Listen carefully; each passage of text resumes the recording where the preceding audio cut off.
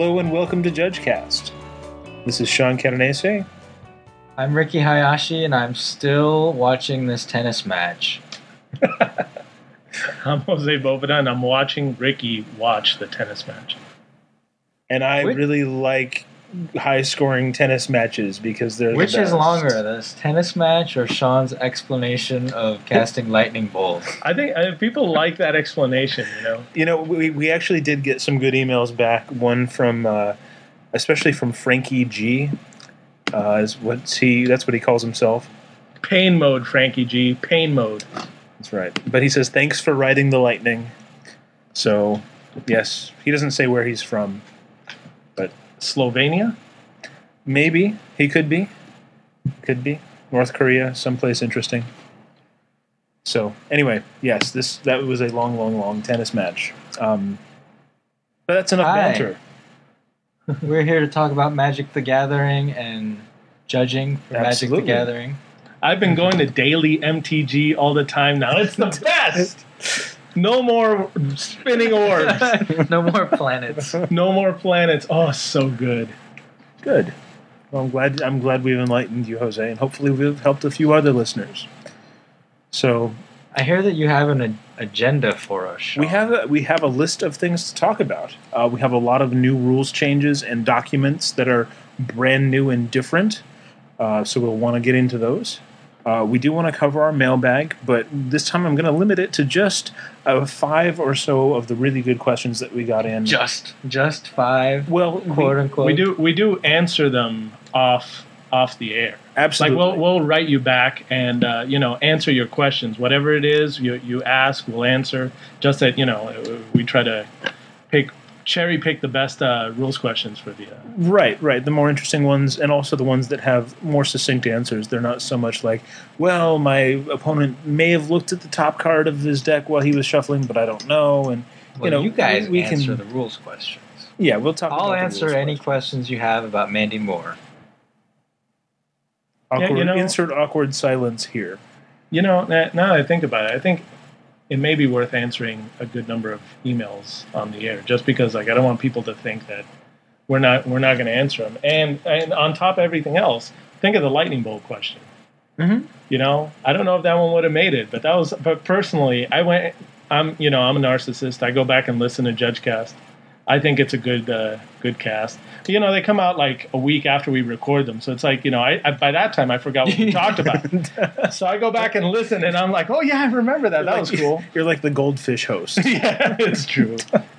Man, that guy sounds dumb. Oh crap, it's me. Yeah. Okay, so we've got our mailbag, and also if you have a question that you'd like us to answer, you can send that to judgecast@gmail.com. JUDGECAST@gmail. We're happy to answer those questions. Other than that, we have other listener emails, but they've really gone into broader topics that we want to talk about. So judging in remote locations or places where you may not have a store nearby. And also we want to resolve our last contest. Antarctica? Our last contest. Our most recently completed contest. Listeners, Sean is going to cut this part out. He's going to cut this part out. Has yet to give me the packs that he promised he would to send to you guys. All right. We usually record at Great Escape. Today we're recording at Casa de Jose. Mm-hmm. So all he needs to do is put them in his bag. They were in my hand earlier today, and they will be in your hands. Then there was a national holiday. I went to the post office and they were closed. All right. We'll get it done. We'll get it done. And we're going to give one lucky listener a set of Nemesis, a draft set of Nemesis for his candy bar idea.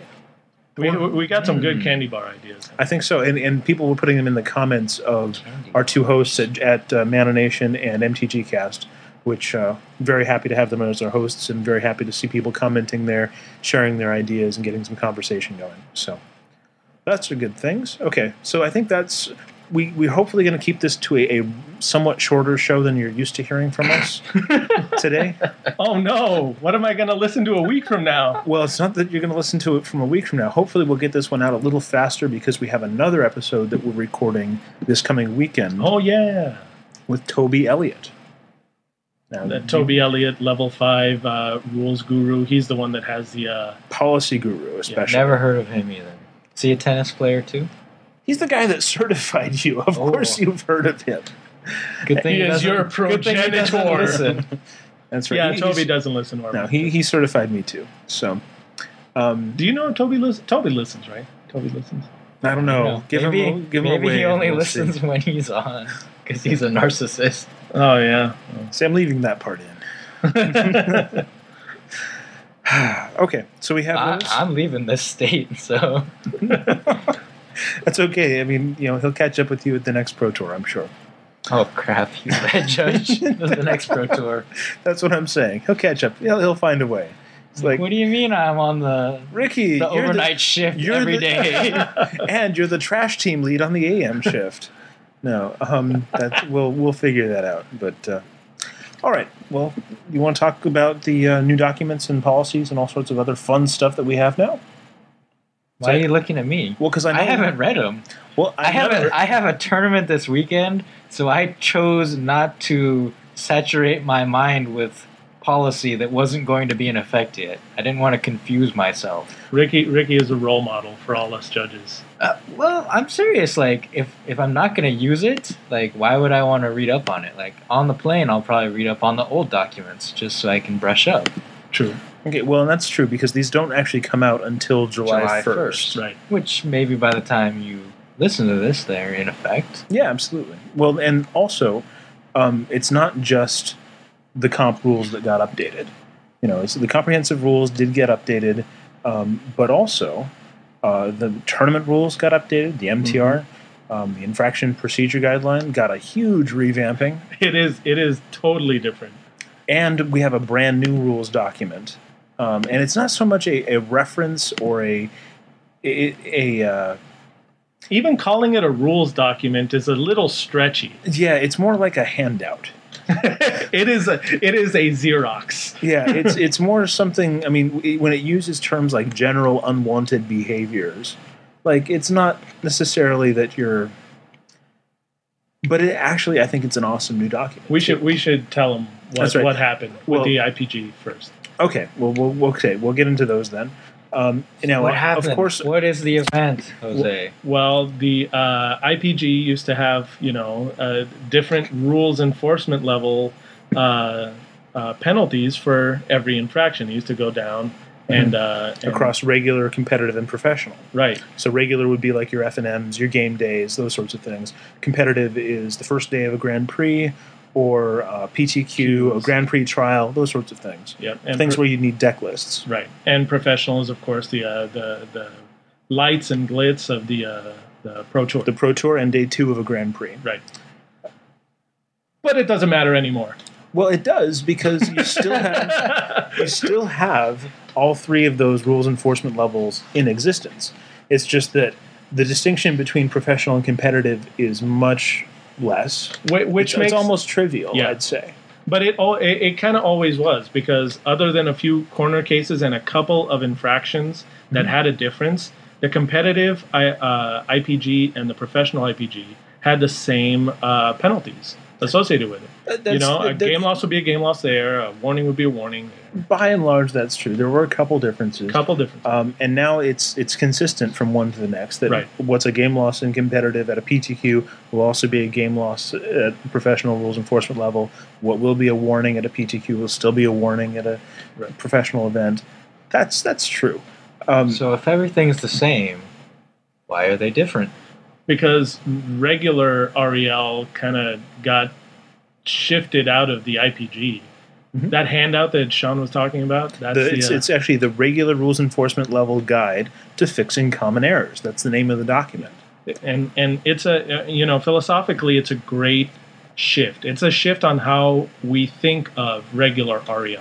Mm-hmm. Most FNMs, if they even have a judge, like a certified judge, that's a rarity. And usually they're just, running the tournament. They may be playing in it, and it's probably at a store, a lot of regulars, so things are pretty loose.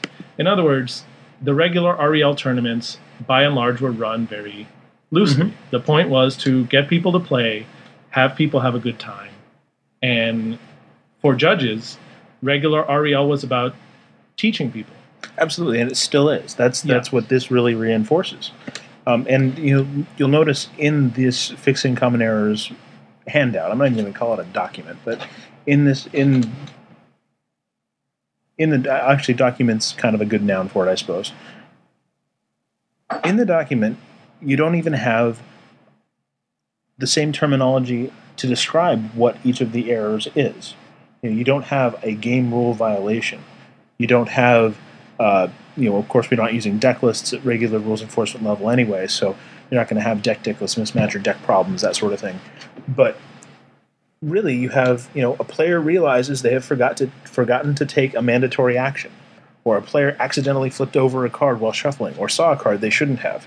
Like, the very wording of it is meant to be a friendlier, kinder, gentler sort of introduction to this is how we try to keep things on the level, instead of, the more infraction procedure guideline, right. How you penalize players for misplay. It cuts out the legalese. Mm-hmm. Yeah. And it makes it a more readable document so that we can actually hand this to a player and say, before you get into the event, take a look and read this. Or just for the tournament organizer, the person behind the counter that, they've got a million other things to do, they need to know how they should also be helping the tournament run smoothly while they're running the register or doing whatever else. They can read this and they can now understand better how to keep it fair and they fun. They can have it posted in the tournament room or whatever, so that it's easy reference for people as well. Right, and it also, I think, promotes some level of self-enforcement among more casual groups too, because they kind of don't have to wade through a lot of technical language to get to the heart of how do we really go about fixing these. And a lot of the fixes that they talk about, they're the same thing that we would do under the normal regular REL stuff in the old IPG.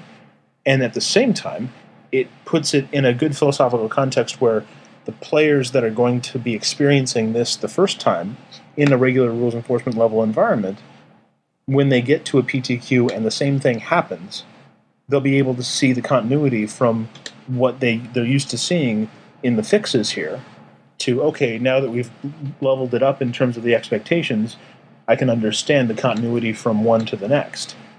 I really think it's a great idea. Yeah. And in taking regular rules enforcement level out of the IPG, I think Toby mentioned it, you cut 5 pages out of the thing. Yeah. And we'll talk more with Toby with this on Sunday. But you cut 5 pages off the document. You take out a lot of the downgrades and a lot of the ways that you really used to confuse the document. Yeah. It makes it a much simpler infraction procedure guidelines too. Yeah, and it's much better to read now that the competitive and professional infractions are in line. Mm-hmm. I can't tell you, I became a judge pretty recently. Studying the IPG, I had flashcards. Mm-hmm. I had just everything. It's like, okay, well, is this? I had to memorize the ones that were different and professional because those are the ones that they may get you with. Right. But now it's just one infraction, one penalty. Mm-hmm. And also, you touched on the differences between them. It used to be 5 different levels of rules enforcement levels. Mm-hmm. There used to be 5 different ones, and you used to have to remember, what is a gameplay errors, infraction and penalty and fix at each of those. But then also, when you get to gameplay error, game rule violation, deck list, all the other ones, it really got to be a lot more complex. I think they've come much closer to that perfected IPG with this document. So you're saying it's never been easier to become a judge? Absolutely. And if you're interested in becoming a judge, especially if you're in Northern California, you should contact me at judgecast@gmail.com, because then you and I can talk about, more directly about how do you become a judge? How do you want to do this? What stores are you working with? What's your experience like? What would you like to do as part of the judge program? All those sorts of things. And if Sean doesn't like your answers, I am the bouncer. Well, yeah, that or we'll send ninjas to your house. One or the other. We'll figure that out. Generally speaking. The Rakuza. Right. The ninjas are all coming with me. That's right. We'll actually bill the airfare separately to you for the ninjas to fly from Virginia to wherever it is you are. So that happened with the IPG. The tournament rules are also new and different in some ways. The differences are I think mostly related to the IPG changes. Yeah, that's true. That's true. I mean, when we, and also the MTR is especially updated with the changes in extended. Yeah. But we really don't want to get into that. That's something more for the strategery, podcasters. I'll let the In Contention guys deal with that, or Monday Night Magic guys deal with that. Right. They can rant all they want about extended. Right, The financial gurus like Kelly Reed and Jeremy Fuentes are going nuts over this too. Yeah. There was a crazy run. The night they announced the new rotation, people were going crazy on Magic Online, trying to sell off their stuff to bots that were not price adjusting. Yeah. Like, sell off your Ravnica dual lands at the old price before they could lower their buy prices. Yeah. And people were on Facebook, like, telling everyone else what the names of the bots that were still buying it at the certain price. And it was a gold rush. Yeah, a minor price crash. So, but that's all in extended and if Right. We're not going to talk about it. Right. We'll let that go. But, so what do you think of extended, Ricky? this is a fantastic change. I agree. Please Because no one played extend. This is the thing. Matt Tabak, I think it was Matt on IRC, said, "Wow, of like the 200 people who actually play extended, 10,000 of them are mad about this change." Like the reaction to this was much bigger than the people who play. We're talking Grand Prix DC standard constructed 1,900 people. Grand Prix Oakland extended 700 something. Yeah. Houston extended 600 something.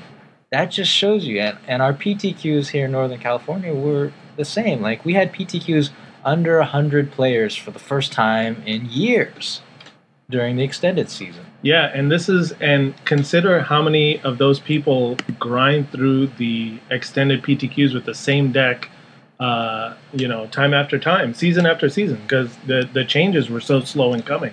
You can play your deck unless some crazy new tech comes around the corner. You can basically play your deck for a long time. So you can the people who attended are people who can just attend. The new blood, I don't know if that was flowing as quickly. Too big of a gap that the people who play standard at Friday Night Magic could not port their decks into extended. Right. Like, you can't take, Naya Vengevine and play it in extended.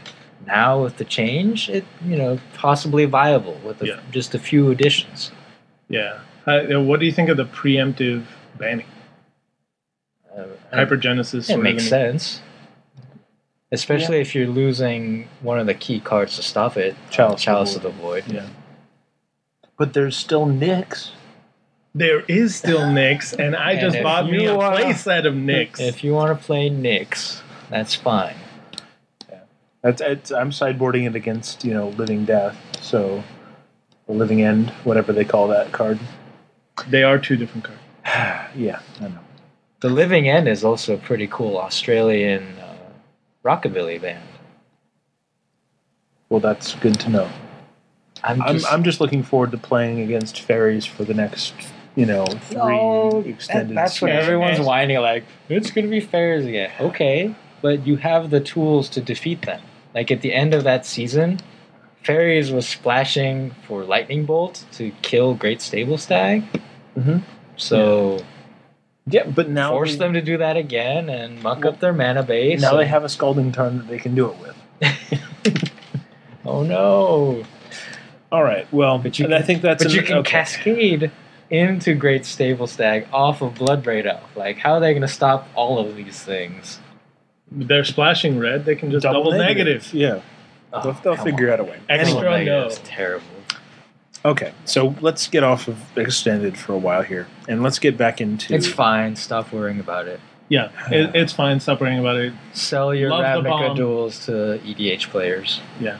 That's the thing. Like, Ravnica duels are still cool for a lot of casual people. I mean... I know, because I can't afford the original duels anymore. Just on the Mothership the other day, I saw an article which linked to a 2006 article by JMS. That would be J. Moldenhauer Salazar. And he wrote about how even though you're building on a budget, you should really make the heavy investment in 9th edition Painlands. Wow. Right?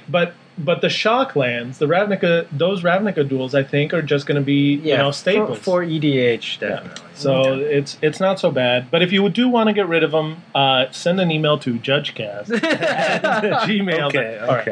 All right. Yeah, I'm hanging on to mine for Super Duper Extended, so we'll see if that actually happens. Supposed to call it overextended. I doubt it. People have totally made that double up. Standard. Yeah, double standard. That's a good nickname. But all right, let's get back into our schedule here because we do have a plan this time. the plan has always been derail your plan. You're no Hannibal Lecter. Your right. plans keep falling apart. So we've talked about the new rules, the new MIPG, MTR, all that stuff. And we'll talk more about it on Sunday with Toby. Right. We'll actually get an in-depth interview with the man responsible for that document, for making that happen. Along with the many others that contributed to those. So let's talk a little bit more. We have a few questions here that all kind of circle around becoming a judge and judging from a position where they don't really have a lot of... It's easier than ever. But when they don't have a whole lot of resources at their beck and call, where they don't have necessarily the sorts of things that they need around them to become judges. Like what? Like a store. Oh. There's the Wizard Store Locator, and we do have one person here sends us an email saying, I don't have a store really within 45 minutes to an hour of me. How do I actually become a judge? If I wanted to become a judge, how would I go about that? Does he have PTQs? No, he doesn't. He plays Magic Online. Basically, he's calling us from the middle of Pennsylvania. Oh, because Pennsylvania is kind of like, I think I'll use James Carville's analogy here. It's Pittsburgh, Philadelphia, with Alabama between them. And that's where James here is. He's in that Alabama between them. Did you just insult Alabama? If they can, I have friends in Alabama. I'm going to tell them. Incidentally, Alabama's a beautiful place. Well, good for that place, but I mean, for James here, he really doesn't have anywhere he can go to play aside from playing online. Well, playing online, that's one of my big beefs with playing online. Yes, if the rules enforce themselves, how nice is that? But that also means that you don't need judges. 45 minutes away from the nearest store, what would you do in that situation? How would you go about, I'm a little confused. Like, why would you want to be a judge then? Because he would like to start running events in his local area. Where would he run them? Yeah. That's his question, right? Like, if he wants to run events, it's not so much about being a judge. It's that if he is nowhere near, he is, an hour radius, there's no store where he can go play Magic, he must have some sort of play group or something that he plays with, right? Yeah, basically, there are a few cards... Or play Magic Online. Exactly. Now, he does, it was really difficult for him to even get a DCI card. Like, right. The only store that actually sells Magic cards at all in his area is, Walmart. Yeah, and that's pretty... That's bottom of the barrel, Yeah. Did you just insult Walmart? Gladly. It's true. They sell stuff for, retail. Anyway. So my point was that it sounds less like he needs to become a judge and more like he needs to become a store owner. Yeah, I think that's where I was going with that. You could just start your own store. If he does not have a place to run events, then he doesn't want to be a judge so much. He wants to be a tournament organizer. Well, and that's a good place to start, I think, also. Yeah. I think there's also another place that I'd refer him to, and that's an article on the Judge Center that was written not too long ago. And I need to actually look it up here real quick. So go ahead and banter for a minute while I do It'll this. be in the show notes, of course. Oh, yeah. But he wants to be a tournament organizer, and that is through the Wizards Play Network, according to Sean, really easy. Let me tell you, you want to know something? Here I am trying to add a venue to my to my Wizards Play Network, so I can run events not at Great Escape, because Great Escape, has like I don't know how many tournament organizers, so I kind of have to, and they run a lot of tournaments other than Magic, so squeezing my reject rare drafts in edgewise is kind of hard. So I'm looking for other places to run things. I don't know where to add a venue. I have to call Charles Hickey. Okay, we're done with Charles Hickey. I have the article here that I was referring to earlier called "Judging from a Black Hole of Magic." Oh, I know that one. Yeah, by Carlos. Carlos Ho. That's right. From Panama, currently residing in Spain, and he talks a little bit about how do you become a judge when you don't have a whole lot going around in your local area.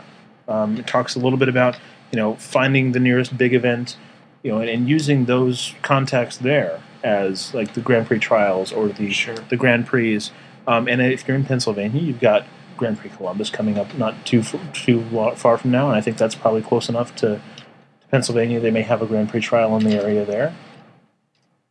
I mean, there are definitely some options. Yeah, so I mean, my point is, if you want to become a judge from the middle of Pennsylvania, your options are not that limited, because you can go to Pittsburgh or you can go to Philadelphia. That's kind of those are what, a long 3-4 hour drives, right? In either direction, but this listener, that's a lot closer than a lot of people. The point being, what happens if he becomes a judge? He needs to be an organizer, or a store owner, right? And actually foster a community, get people to play. Right. So you can run events. What Ricky is saying is that you want to be a tournament organizer, either instead of or in addition to becoming a judge. And as a tournament organizer, you can run events in a lot of different places.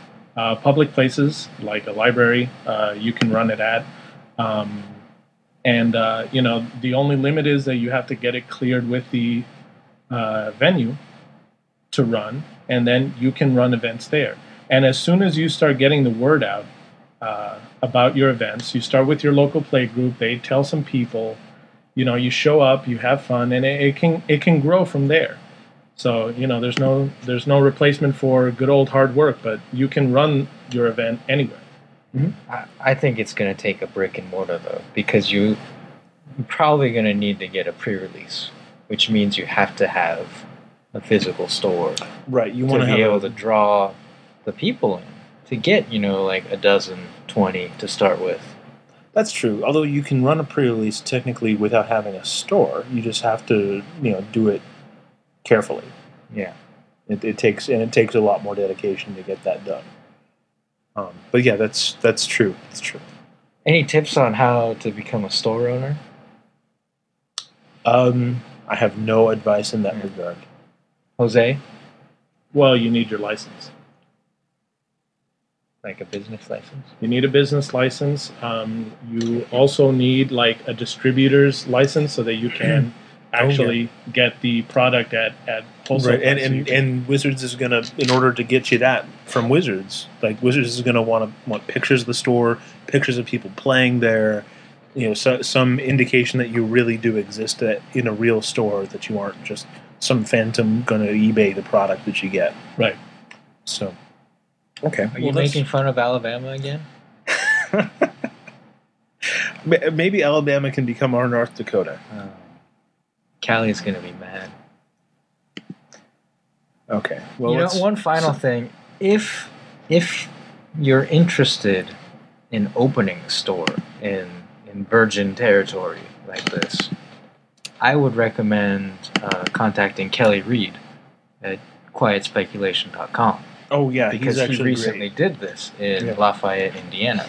Mm-hmm. And so far, it sounds like he's doing okay, and he went through a lot of these, what do I need to do to get a store running, like where should I focus my money, that kind of stuff. Sure. So in summary, Good luck. I think the main summary would be don't do it because it's very hard. Well, that's a good reason for not doing anything. He's just so negative. He is. Okay, before we get to our mailbag, I have one more thing. Oh, why do you have this open? This is the. I don't even this want to is, see this. This is the worst. Oh, what? Let me see. This is the worst quote in Magic history this week. That is in this week's Magic history. And luckily they have since corrected it, but it was on the record for a while, and of course it's now been captured forever on the internet. The San Jose Mercury News, known to locals as the San Jose Murky News, is not known for its amazing reporting, but in this case they got it really, really wrong, and it's related to Magic, so I figured I should share this quote with you. And that's from an article that they profiled Superstars Game Center, which is the brick and mortar behind Channel Fireball. And our good friend Eric Levine is running tournaments there, and they had a reporter stop by at one of their monthly vintage 10 proxy events. And the reporter was just getting a feel for Magic and kind of giving a synopsis and writing all this up. And in her article, she wrote, "In tournaments, Magic judges assess players' hands before rounds and award powerful proxy cards to those considered outmatched." What? Are you kidding? I'll read this again. I frequently feel outmatched. In tournaments, Magic judges assess players' hands before rounds and award powerful proxy cards to those considered outmatched. Judge! Right. This guy's totally want me game one. Can I have a Lotus or something? Right, exactly. No. And of course, Eric went on to correct her and really helped out with that, I think. And they've since changed the article. But just seeing that up there, I personally got a great kick out of it, especially knowing that it was Eric's store and that it was all his fault, I'm sure. I did not see that quote until just now. So that's ridiculous. So congratulations, Eric, on ruining judging for everybody because of that. No, actually, you did a great job in correcting it right away. So if you have really bad quotes about Magic that you see in the media, let us know. Okay, on to the mailbag. Mail time! Okay, so our mailbag today. We have 5 quick questions here. Actually, one's just thanks for the lightning bolt explanation. So let's. You're welcome. My suffering is your joy. Okay, we have 4 other questions though that we want to cover today. One is Channelers of Moldiah and Where Ancients Tread. So this player here asks us in an email. His name's Dave. And he is from? He's from Colorado Springs. Oh, Colorado Springs. Very nice. Okay, so Dave from Colorado Springs. Someone asked me this question recently, and I couldn't figure out the answer. I'm sure you can. Here's the scenario. A player has Where Ancients Tread on the field. He plays Moldiah Channelers, revealing the top card of his library, and it's a creature. Here's the question. Does Where Ancients Tread deal 5 damage to target creature or player? Since revealing the card and the application of the 3/3, +3/+3, I believe are state-based actions, would they cause the Channelers to be 5/5 as it enters the battlefield, thus triggering the enchantment, or would it be a 2/2 entering the battlefield, become a 5/5 after the opportunity to trigger the enchantment has passed? So that's what Dave's question is. He even gave us the Oracle text for the cards, so I didn't have to go look them up. That's awesome. Please do that more often. Dave, that was fantastic. So, Jose, what do you think? Well, the listener was not exactly correct that the effects are state-based actions. Right. It's more just they just. Well, that's one of my pet peeves is that people will latch on to terms like technical Magic terms and just start using them without really understanding what they mean. Right. State-based actions has a pretty specific definition. It's things like you would lose the game. Things that would put a creature with power with damage marked on it equal to its toughness in the graveyard, or lethal damage marked on it in the graveyard. Things like that. Those are state-based actions. The thing that determines what a creature's power and toughness is not a state-based action. No. But still important. So, yes. The short answer is that yes. Yes. Where Ancients Tread will trigger because it enters the battlefield as a 5/5. There's no triggering condition, no time when your top card of your library is not revealed and Channelers enters the battlefield. There's no window there where that's not the case. Right. If Channelers is on the battlefield, the top card's revealed, and that effect applies. So that's the short answer for it. You may be able to wrap your head around it a little easier if you consider things like if you had a Glorious Anthem in play and you cast a Serra Angel. That Serra Angel enters the battlefield as a 5/5. Also would trigger Where Ancients Tread. Right. Or there's another example with Crashing Centaur. It gets +2/+2 if you have Threshold. Well, if you have Threshold and you cast it and it enters the battlefield, it's not a 3/4, it's a 5/6. Also triggers Where Ancients Tread. Right. These are all times where it wouldn't normally, but it does because this other condition is met. And there's no window between the two things being met or not. Mm-hmm. It's an always on sort of condition. They're static abilities with continuous effects. That's yes. All right, moving right along here to our next question. That old Moldiah Chandler, Serra Angel, Centaur, Crashing Centaurs deck. Pretty hot. All right, let's move on. We do have a question here. This is our first question from anyone in Iraq. I trigger Where Ancients Tread. Brad's question. Brad is in Iraq. He is in Iraq. He's in Iraq. Shout out. And he asks us to give a shout out to all the Magic players stuck in Iraq with him. So to all of you out there, absolutely. Yes, very very glad to hear your question here. Regardless of your political stance on them being out there, we have to absolutely wish them safe journeys and hope that they come home. Absolutely, and it's one of those things where this is our first question from Iraq, and I kind of hope we don't get another one. Not because I don't like answering it, but because it'd be nice to get them home. Yeah, exactly. But at the same time, if you have another question and you're in Iraq, by all means, send it our way. So, and of course, like if you're a native of Iraq or just living there. Oh yeah, totally, absolutely. This is an international show. We've gotten questions from all over the world. We've gotten from New Zealand, from Japan, from Canada. Antarctica. Who wrote us in from Antarctica? I think I made that up. Yeah, we got one from Boston. I was watching Whiteout, terrible Kate Get him from Kate the Beckinsale UK. movie. Oh. All right, so Brad's question, though, is actually pretty straightforward. He has unstable footing, and he's playing against a Turbofog deck. And the Turbofog player plays an Angel Song, and he plays unstable footing in the same turn. He wants to know what happens. So this is one of those sorts of classic interactions between something that says something can't happen and something says, no, I'm going to do this anyway. Prevent the damage, and damage can't be prevented. Right, exactly. And it's one of Magic's golden rules that we get into here. It's pretty early in the comp rules. It tells you that if there are two effects and one says something can happen and one says something cannot happen, the cannot wins. Right, and the rule is 101.2.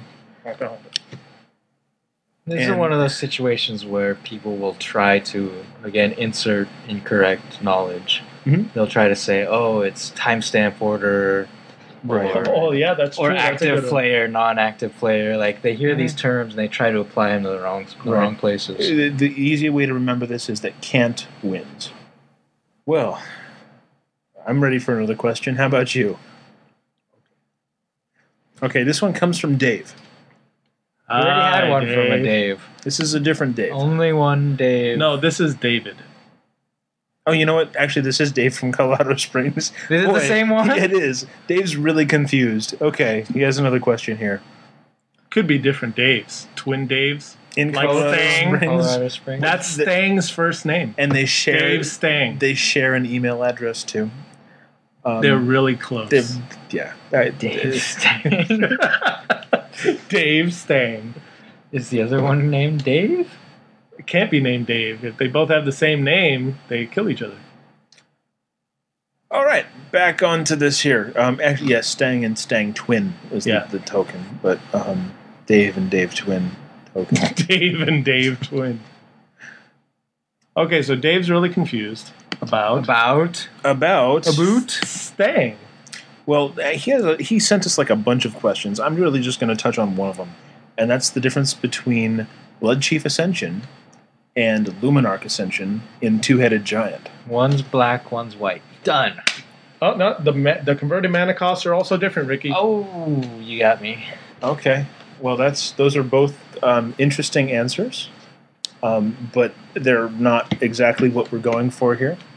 Blood Chief Ascension and Luminarch Ascension are both those enchantments that have that triggered ability that will put counters on them, quest counters on them, and Are they quest counters? they're quest counters. Ugh. And so to start this off, Dave wants to know, he thinks they work differently in Two-Headed Giant because everybody tells him they do, but he doesn't really understand why. And he wants us to kind of explain it a little bit to him for Blood Chief Ascension and Luminarch Ascension. So, Blood Chief Ascension its triggering condition is whenever a card is put into an opponent's graveyard from anywhere. Oh, wait, that's the triggering condition Yeah. for actually doing the thing. He wants to know whether or not he puts counters on it. That's the thing. The conditions that meet that. So it's at the beginning of each end step. If an opponent lost 2 or more life this turn, you may put a quest counter on Blood Chief Ascension. Luminarch Ascension says at the beginning of each opponent's end step, if you didn't lose life this turn, you may put a quest counter on Luminarch Ascension. Wait a minute, those sound different. They are. They're worded differently and they function differently. Yeah, but they're worded differently. But there's the one operative word in the trigger that differentiates the two. And this is a common mistake. Dave, don't feel bad. Right. It's at the beginning of each end step for Blood Chief Ascension. So in each turn, it will trigger once. Right. There's one trigger that's happening. That trigger goes around to each player and say, "Hey, buddy, lost 2 life this turn? Hey, buddy, lost 2 life this turn? Yes. Okay. Hey, I get a It counter then." sucked. You know. So as soon as it gets a yes to that one question, one trigger that's going around asking everybody, it puts a counter on, and then it stops. Right. If 2 different players have lost life, it doesn't matter. It still only gets 1 counter. Right. And that's where the difference is, because in Two-Headed Giant, there are 2 opponents Right. in Two-Headed Giant, but there is one end step. Correct. There's one end step that both players share. Now, when we go over to Luminarch Ascension, it's going to function differently. In Two-Headed Giant, you can put 2 counters on it at the end of a turn here. And let's go into this here. It says, at the beginning of each opponent's end step, if you didn't lose life this turn, you may put a quest counter on this. So it's each opponent. So the card doesn't care so much about the step happening, but each opponent going into it. You're so succinct. I love it. Is this Luminarch Ascension. worded poorly or what? I think the templating sucks for Luminarch Ascension. Can you pull up Lighthouse Chronologist? Because isn't that kind of the same? Is it the... Oh my god. Jose reaching into his binder was faster than Sean getting on Gatherer. I That's beat right. the internet. That's right. It's like that commercial for, what is that, web browser and the speed Oh of yeah, sound. Google Chrome. Yeah. So Lighthouse Chronologist's triggering condition is at the beginning of each end step, if it's not your turn, take an extra turn after this one. So that's each end step. So it cares about a step. not So an opponent Luminarch going in there. Ascension could have been worded like Lighthouse Chronologist. But it would function differently. But it would function kind of how we expect it to function, right? That's true. That's true. It would function how we expect it to function. Because when I first heard about this, I went, huh? What? And I looked at it and was like, okay, yes, but, huh? What? Right. And that's why Sean put it as good as you can put it. Blood Chief Ascension asks one question of the two players. Mm-hmm. Whoever says yes, it will trigger that one time. Luminarch Ascension asks once for each opponent. Yeah. So in Two-Headed Giant, there are two opponents, so it will ask two questions. But the fact is that it's asking for information about you. And that is why it is an all or nothing. In other words, it'll ask a question twice in Two-Headed Giant, but the answer is going to be the same. It's either, yes, you lost life, or no, you didn't. Mm-hmm. So you get counters equal to that number. It should be like Lighthouse Chronologist. Oh, I agree that it would be clearer if it was worded that way. Yeah, but I don't think it should maybe be. Maybe the text didn't fit. I like the multiplayer slant on it. I think that these little corner cases are kind of fun. Well, actually, the text not fitting, you need to take out the word opponents. It's actually shorter on Luminarch Ascension. You shorten it if you put it. Sean's to the vying word. for a job on the templating team.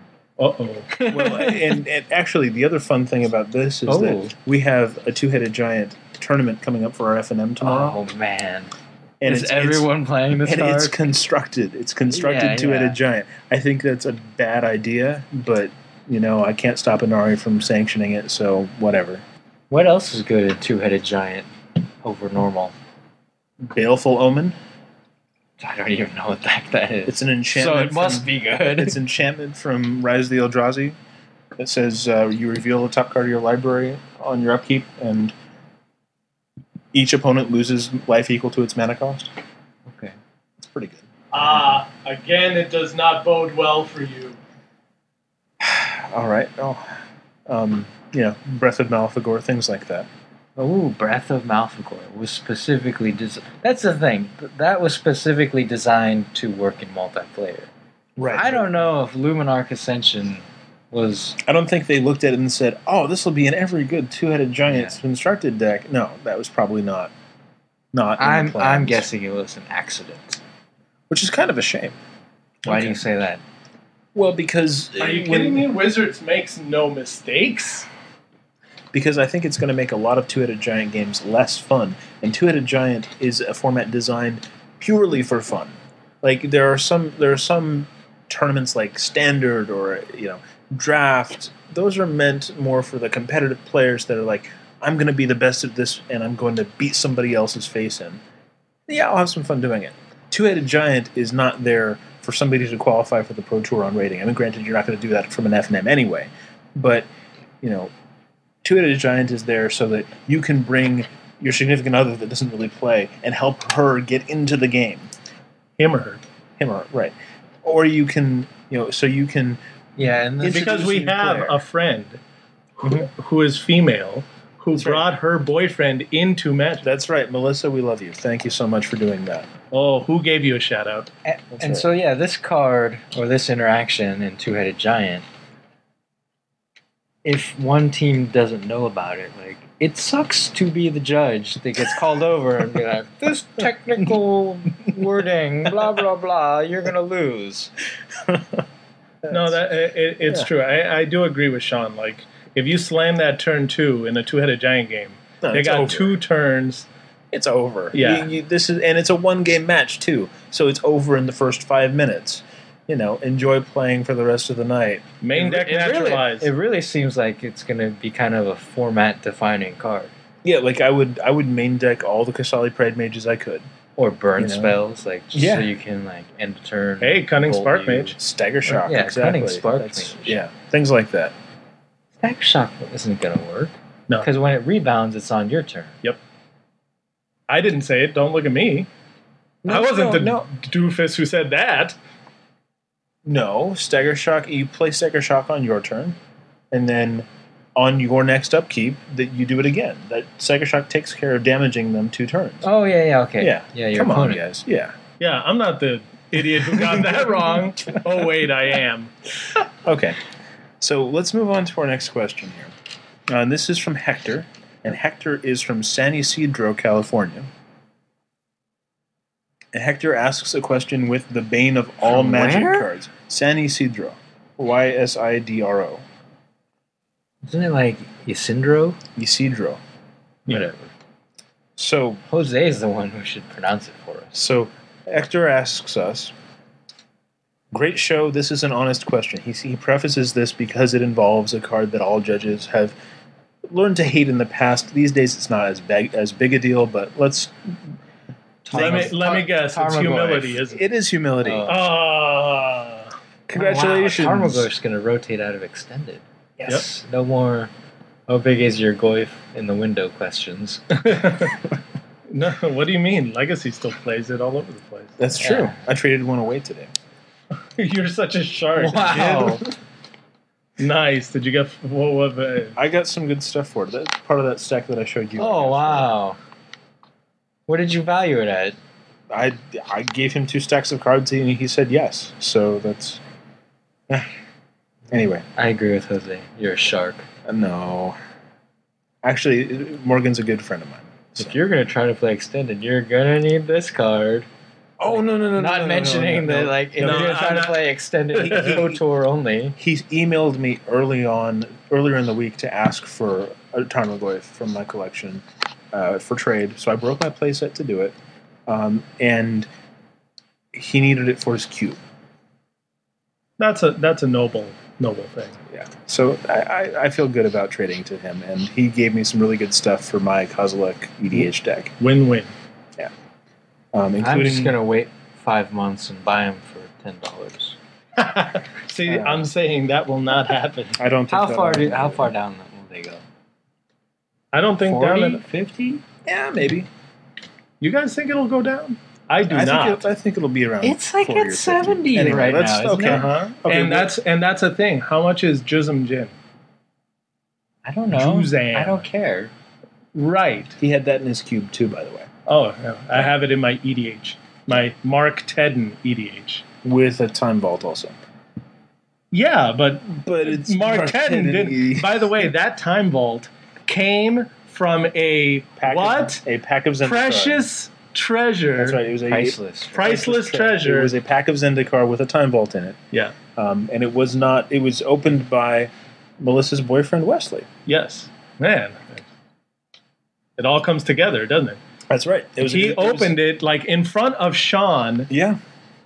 and I traded for it Yes. because I did not have a time vault. Right. Did you trade And- a goyf for it? I No, didn't. you gave him good value for it, I'm sure, because you're an honest trader. I gave him boxes of magic cards for it.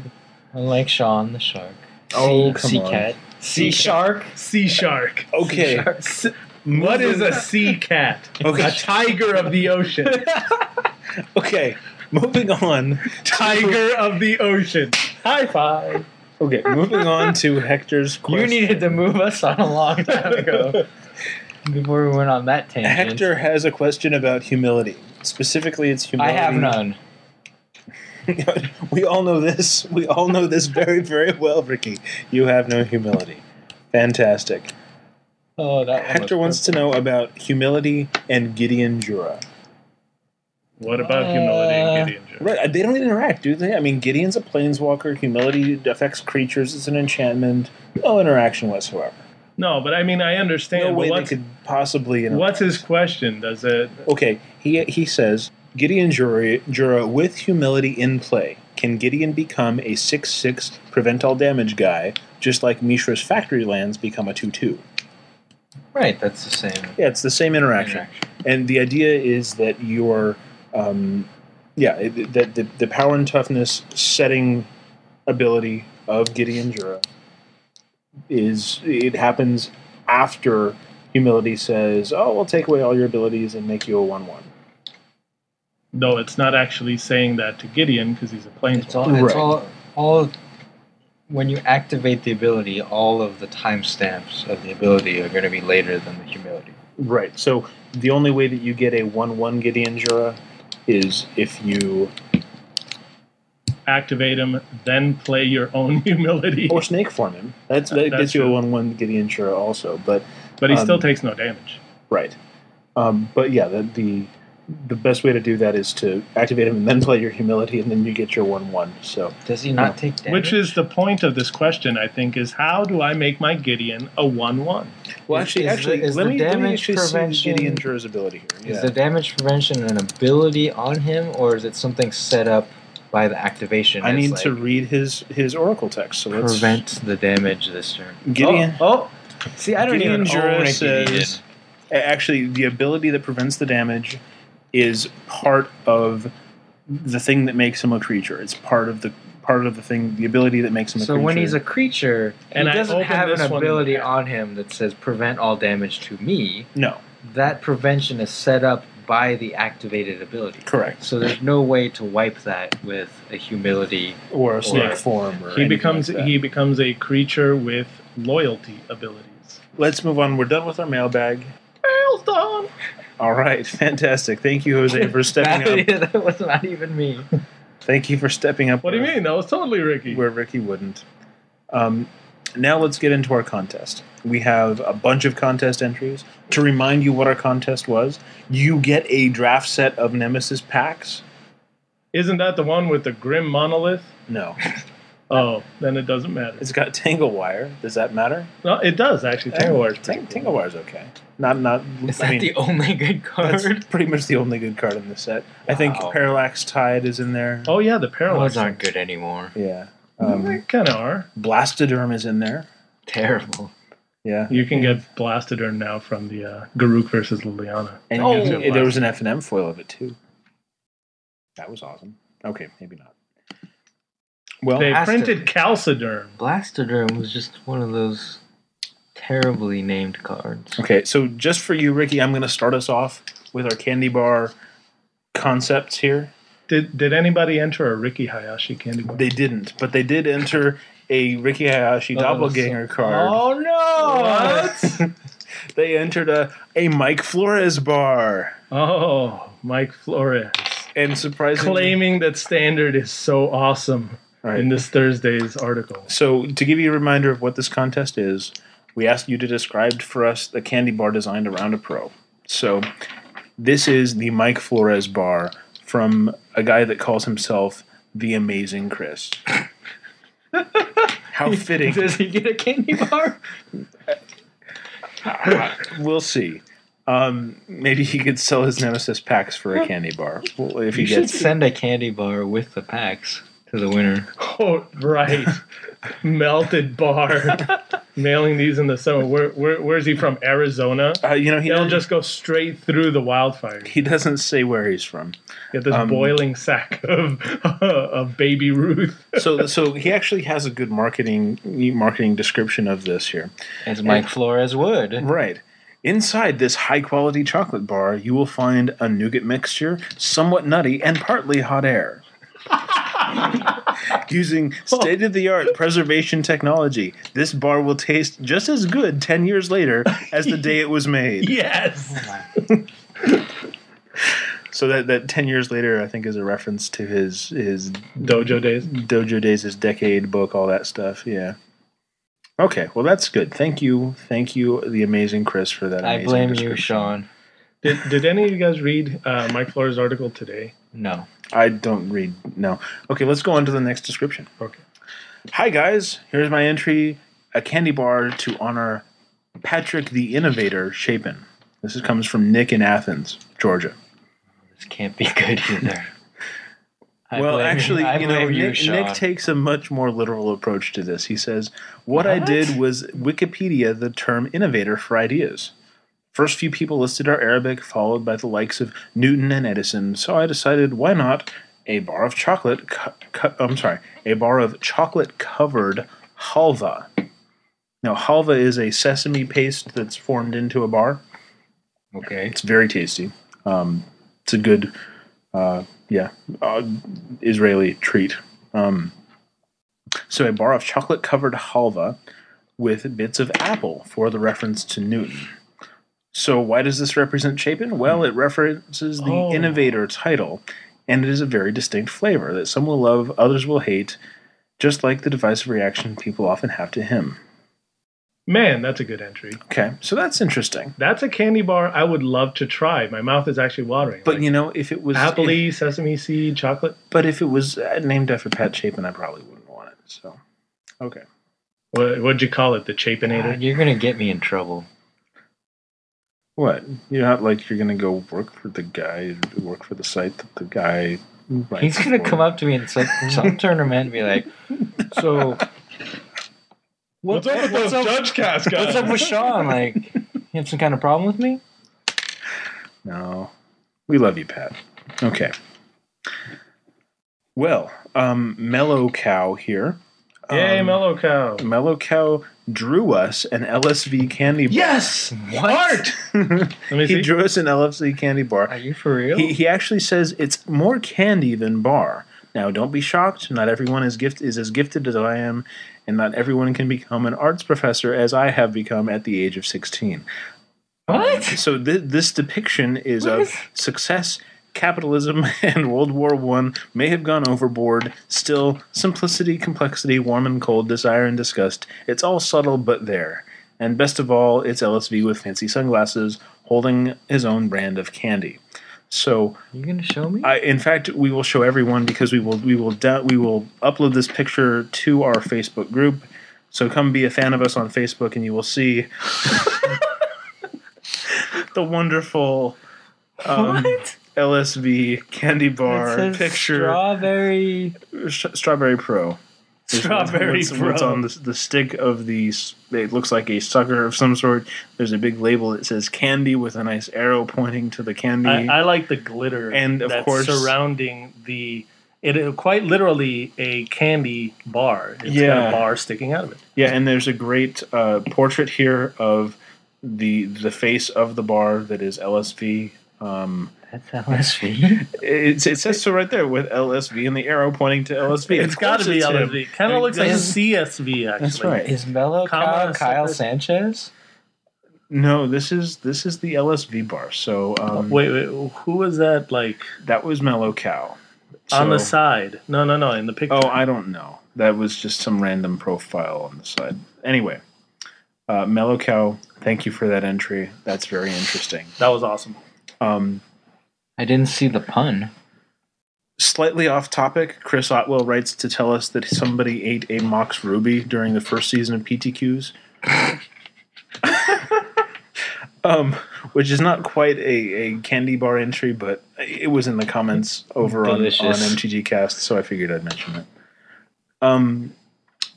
Okay. Delicious. Candy bar concept. This comes from Mike D. The Magical Christmas Bar. Or yes, Conley Woods Magical Christmas Bar. It's actually, he calls it Magical Christmas Bar or the Conley Woods Experience. So the goal is to make something that is green, black, and red while tasting awesome. So he's thinking that it would be a dark chocolate bar covered... dark chocolate covered marshmallows mixed with green and red mini M&M candies. Wow. Okay, so that's Mike D's entry. I like the name Magical Christmas Bar. Doesn't it seem to flow off the tongue? Okay, well we have another entry out of here. Your stomach into the toilet. This one comes from Derp. Derp says, I've heard LSV doesn't like cookies or cake, but likes pie. So maybe a pie-based candy. Wait, he's heard that LSV doesn't like... Pie is so awesome, lowering it to candy status. No. Do we know this? Like, where is he getting his information? I don't know. Is this in an article? I don't know. We have one more entry here, and this is from a local player, Ed Gibbs. Ed Gibbs. Ed from he goes to our FNMs all the time. Wait, did you finish the pie base? That's all it was. A 2-line thing. I don't think. What kind of pie? I don't think Derp is winning this contest. No, he could have been a contender. Okay, so Ed asks us, or Ed rather has this candy bar idea, and he calls it Kibler Cats and Bits. Kibler Cats and Bits. Did you post the Kibler photo? I did. They would be. Jose just made the face. That's right. And if you caught the latest edition of Evan Irwin's Magic Show, With Brad Nelson. Yes, there was Brad Nelson doing the he's Kibler like, pose. This is for Brian Kibler, and then he does the pose. All right, so Kibler Cats and Bits, Ed says, they would be little bite-sized Kit Kat candies with cute little pictures of kittens and Kibler on the packaging. Why kittens? Because he eats kittens. I don't know. I think I just think I think the idea of surrounding Kibler with like these cutesy little things, I can see that as being interesting. But so, what do you guys think? Who gets the Nemesis packs here? Who do we burden with the Nemesis packs? What else would we have wanted? I was hoping for maybe a Jamie Wakefield, some kind of dinosaur-themed candy bar. It tastes like fossil fuels. I think you could also get something like an interesting. Brian David Marshall used to be a pro, right? Didn't he? Okay. Yeah, or you could have like an interesting bar with Randy Bueller attached to it somehow. Where are you going? Like what would you have? I wanted to see the Ricky Hayashi bar. Well, right, but Ricky's not a pro. He's a professional. Well, you're right. But he's something. I don't want to know. So we have the magical Christmas You're bar. a professional, right, Ricky? Derp is gonna all of a sudden come in with, I've heard that Ricky Hayashi likes these things. How do you know that? I heard Ricky Hayashi likes, I think choosing falafel. Here, where are you watching me from? The Hayashi falafel bar. Choosing a winner on this is going to be tough. I like the magical Christmas bar concept. It's a little simple, but I like it. Mm-hmm. Mellow Cow's portrait of LSV with the candy, that was pretty nice. That was... he really went that extra mile. Yeah, he gave us his all there. I appreciate that. The amazing Chris, with the description of the Mike Flores bar, that was pretty. That was some really good satire. I appreciate that. I think the amazing Chris should have submitted his own bar. The amazing Chris bar. Yeah. And then also Nick with the innovator. It's actually a better candy bar than it is necessarily a humorous idea. Yeah, but I think he went. I think you just don't like Patrick Chapin. I think that it really amounts to, talking about innovation versus Patrick Chapin. Or what? I think. Well, because we have so many choices right, it's here, not about Patrick Chapin. Let's narrow it. Let's narrow it down though. So let's give Nick with the Chapin Innovator Halva chocolate apple thing. I'm going with that one. Oh, just to spite Sean. Me too, actually. Okay, so I guess my initial description. Patrick the Innovator Chapin wins. Well, actually, Nick wins. So, Nick. Patrick will find a way to put himself here. And Mellow Cow, I'll give him a candy bar next time I see him. There you go. This is from Sean Catanese. Yeah, Nick, you have my deepest apologies. Because I was voting against you, not for the Patrick Chapin issue of it, but more because I really thought that Mellow Cow really put it out there. And so... The picture was awesome! And when you go onto our Facebook it's group... It's not even a candy bar. It's a lollipop, granted, but still, I think sending us that photo was that drawing. I still think it's Kyle Sanchez. Yeah, famous for his Microsoft Paint art. I think that I don't know. Like I liked it, and Melokow's an avid poster on MTG Cast. He'll have his day. Okay, he'll get something better than 3 packs of Nemesis. I think he could have won if he had stayed more on theme. Actually, I guess now that you guys are mentioning this whole manufactured idea that I somehow don't like Pat Chapin, I guess it's fitting that we're sending Nemesis packs. To the person. Did who you plan that? Bar. I think we were totally duped. Wow. I think that was. He's like, no, don't send it to Patrick. That was Sean's scheme that he totally set that scheme in motion. Wow. That plot spans centuries. Okay. We were owned. All right. So I guess, guys, you talk about Arch Enemy. Hey, Sean, why don't you share the first Arch Enemy game that we all played together? What happened that game, Sean? Well, okay, so... Did he forget a pact? No. It lasted all of 5 turns. What?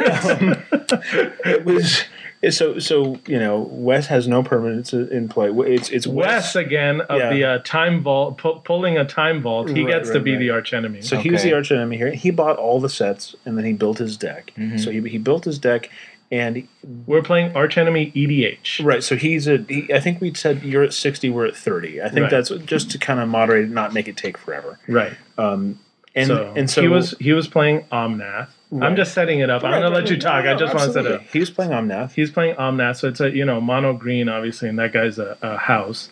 And Sean, you were playing. I was playing my Kresh deck, my Kresh deck, which has a lot of creatures in it. Yeah, a lot of creatures. I had just recently built a Jedit Ojaden of Efrava cat themed deck with every cat that I could find. In green, of course, mono green. And did you have Sea Cat? Moving right along. And a friend of ours, Zach, was playing a Raksha Golden Cub. So it was like that was Jake. That's more cats. No, that wasn't Jake. Wasn't it Jake? Jake is the younger of the brothers. Wasn't Zach that who was playing? No. It was the older brother that was playing? Yeah, it was the older brother. All right. So it was Zach that was also playing. Yeah, and he was playing Raksha Golden Cub, so we were like the cat twins, Yeah, and then I had just Kresh. Okay, great. Yeah. So then the very first, because Wes is the archenemy, he's going first. And he draws his card, and then he flips over the scheme to set in motion. Okay. And it's the scheme that says each opponent's going to mill until they get a creature, and then you get that creature. He gets a choice of one of the three creatures because there was three of us. Did you hit 3 phages? I hit Emrakul. Oh. I milled like 30 cards into an Emrakul. I milled 3 cards into a hunting cheetah. And I forget what. No, it was an elite cat warrior. That's right, it was elite cat warrior. Something amazing. Portal. And then what did Zach? Functionally better than normal cat warrior. Right. And Zach got some sort of equipment guy that really didn't matter. And so of course he takes the Emrakul. Turn 1 Emrakul. Right. Go. And no, not only that. It's that you get. Did he get to cast the creature? No, he just got to put the creature in play. Yeah, so you just got his Emrakul. Okay, so that's not so bad. So the fact that we started at 30 life becomes important now. Right. We could only take 2 hits from Emrakul. He gets to keep it. It's not like a threaten. No, he gets to keep it. Oh, crap. Our first archenemy game was turn 1 Emrakul, go. We lose. Yeah, I know. I did actually get a Tajura Preserver out there, and really, I did get that out there before I really had to do a whole bunch of death. But that was still a short game. Yeah, that wasn't any good. That'll learn you. Yeah, kind of turned me off to EDH, or not to EDH, to Archenemy. It should turn you off to Emrakul. Yes. People need to stop playing that card. Whatever happened in the other Eldrazi? Why don't the legendary Eldrazi get all the attention? Come on, I'm a personal fan of Pathrazor Vulamar. I think he's amazing. My Kozilek deck, he's great there.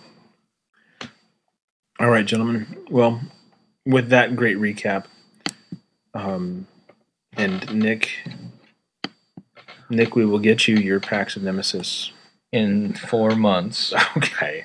Yeah. Did I mention that you haven't given me the pack? Did I mention that I'm going to cut this part out? Damn. But yes, you did mention it earlier too. All right. I don't want the listeners blaming me because last podcast we said, "Oh, give them to Jose. He'll send them out." I made a solemn promise that I would get them out there. And you will. And that's why you shouldn't make promises that depend on other people taking action. Yeah, that's true. All right, so we have a full episode for you today. I was hoping it might be shorter than normal, but we're approaching an hour and a half recording time here. So, thank you all for taking the time out of your day to listen to us drone on about all things magic judging, etc. Thank you for designing candy bars for us. Sorry, Alabama. We don't know why Sean hates you. It's a beautiful state. Apparently, it really is. Apparently everybody thinks I hate Patrick Chapin now, so... Good thing he doesn't listen. No. Good thing he doesn't live in Alabama. Oh, wow. Or Pennsylvania, I guess, because I guess I insulted them too by calling them Alabama. See how he snuck an Alabama insult there? Yeah. So, with that, folks, thank you for listening. This is Sean Catanese signing off. I keep it fair, and sometimes I fail, like now. I'm Ricky Hayashi. I always keep it fun. And Jose Boveda, I keep it real.